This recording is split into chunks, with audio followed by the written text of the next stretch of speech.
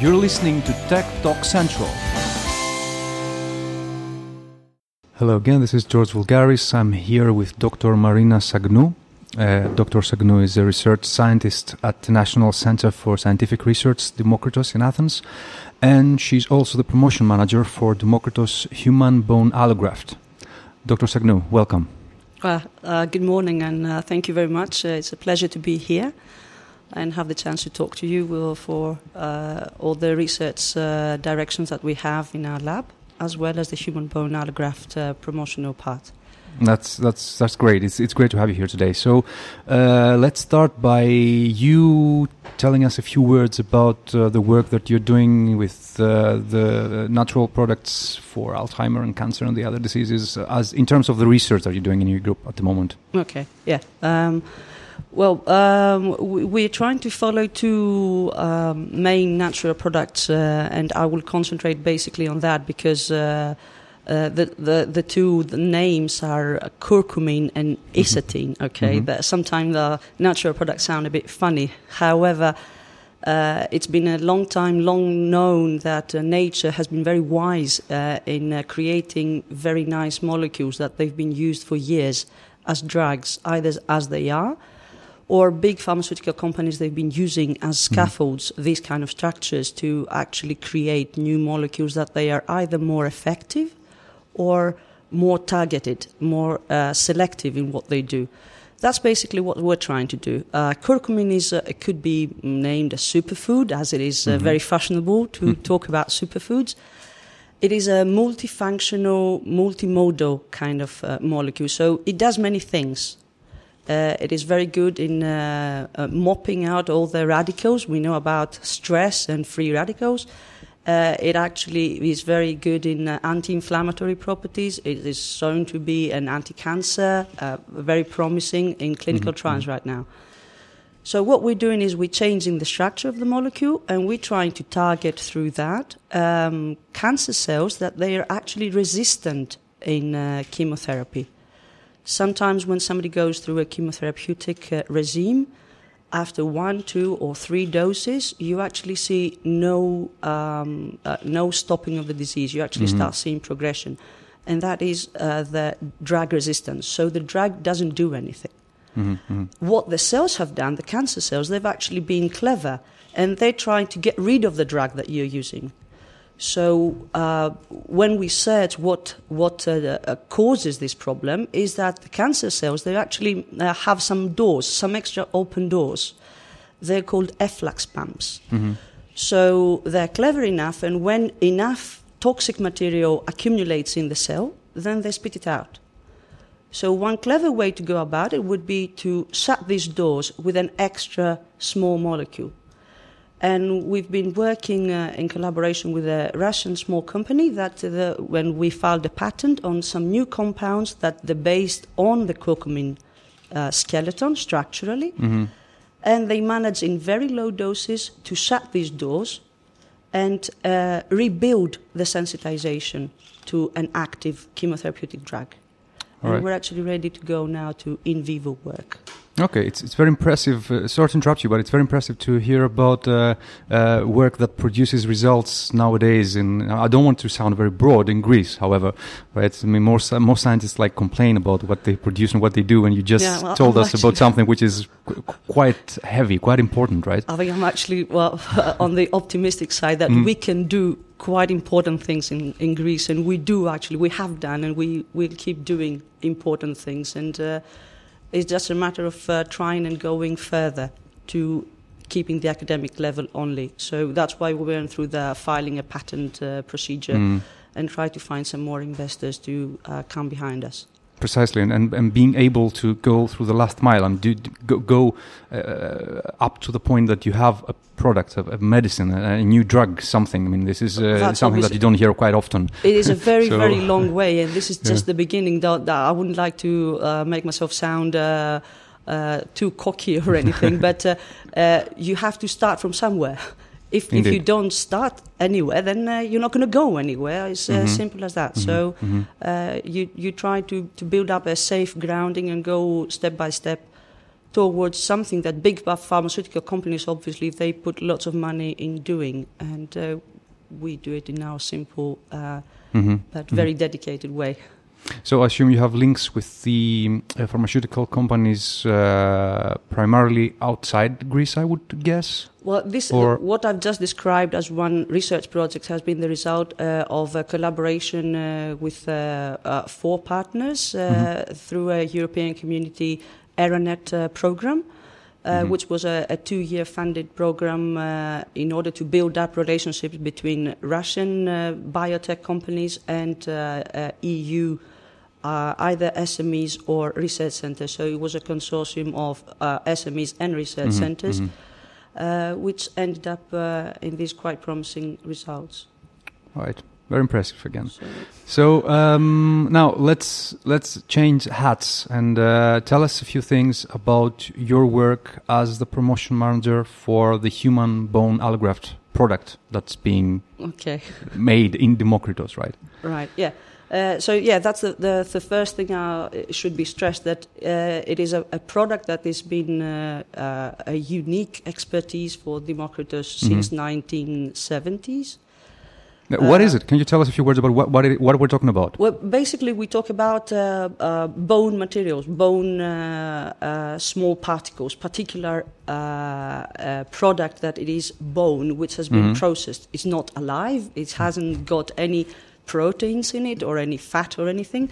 However, it comes from living patients that through orthopedical surgeries they need to lose part of the bones. That this can be then safely processed under a very set condition and very set procedure, which at the end gives rise to a product which is hazard-free.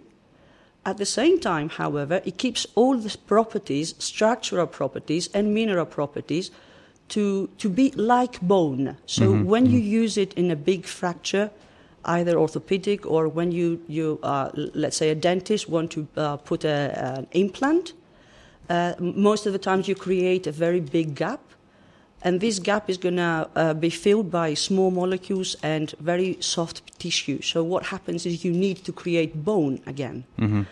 And bone is very slowly grown. So if you give the right scaffold, if you give the good foundation, then the bone cells will be able to climb on it and create bone.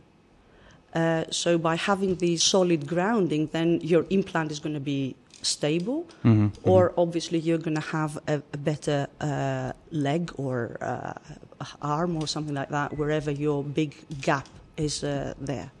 Very interesting. It's almost like recycling people in a sense. Right? I wouldn't like to say it that way, but obviously the whole legislation is under the transplantation law. However, this is not the actual essence, because you do not take it. The end product is after processing, so it is a completely different story. So, what is the situation at the moment then, if we move more into the product side of what's happening? So I understand, I hope the audience understands what the human bone allograft is about and the process that you described and how it is created and how it's being used. But what is the value chain, if you want? So who buys this thing? What is the market? That's basically the end users are clinics, public and private, doctors, dentists, periodontologists, orthopedics, and what happens is that since 2012 we actually provided this as a service and research unit. So we are in the process of making new products for this particular kind of area of application, as well as carrying on spreading and getting our marketplace a bit more firm towards, as I said, these end users. We basically try and build up strategic collaborations with hospitals. And this can be either our providers of the raw material or the end users at the same time. we need a few more steps to become stronger and stronger. However, the end point out of that is that we managed to take advantage of a known procedure that has been there, well established and with good results, and being able to make some extra cash flow towards reinvesting in research to either create new products that is going to have wider application, again, towards this new biomaterial kind of area. Which is yet another rare thing to hear from a research institute, having alternative cash flow from products and services. I have to I say. would say that's the result of the crisis, and these are difficult days, but this is a result. But it's also impressive, and it's an opportunity. It's not just an emergency measure. I mean, it's like it's a real product. It's a market. I understand that it has some real benefits, right? I understand that it's not just that it's not just a matter of quality; it's also a matter of cost. If I understand correctly, it actually, you see the opportunity and you say that's something that I can maximize and make some financial benefit to be able to reinvest in new products or new parts of research. So, yes, it is a rewarding, a win-win situation. Because at the same time, it should be noted, I think, that. The way Democritos is doing the procedure and having obviously the advantage of being a research center, we can reduce the price, the production price, quite a bit, which of course gives the right to actually have a very competitive price to the market. And that consequently would mean that the clinician would obviously have to pay less to do the same process compared to importing an equivalent product from the States or EU. So, just last question is: does that make you competitive only in the local market, or does that also mean that you have opportunities outside Greece in the EU, or maybe even globally? I'd say. It is definitely the second. However, we need to be very careful because the legislation now for the transplantations sometimes is very strict. So, especially for this particular product, we would like to go a bit better, increase the local market and be really good in that. However, by doing that and having extra income, the production of new products would raise the opportunities to actually be able to go for exports and then target EU and become more competitive in that respect, because then we wouldn't have any legal aspects or EU directives to compete against. Great! It's awesome to hear about growth and new opportunities in days like these. So, for example, then I would take 1 more minute to say, for example, so what one direction we're trying to move is we're trying to combine what I just said at the beginning, the natural product I spoke before, curcumin, and trying to see if we merge, if we embed bone or bone synthetic materials in this natural product, and then you use that as an allograft, if you're going to be able to reduce inflammation or if you're going to be able to cause faster the wound healing, the bone healing. So we're actually doing developmental work and research work to go further of the knowledge from the bone allograft work, the synthetic, the new product work, as well as what we know from our experience in the medicinal chemistry part. That's indeed amazing. So this is George Voulgaris. I'm here with Dr. Maria Sagnou at the Researchers' Night 2015. Dr. Sagnou, thank you very much for your time and the amazing information that you gave us and the work that you're doing. Thank you. Thank you very much for having me here.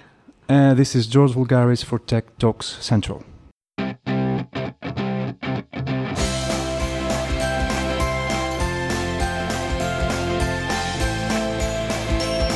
You're listening to Tech Talk Central.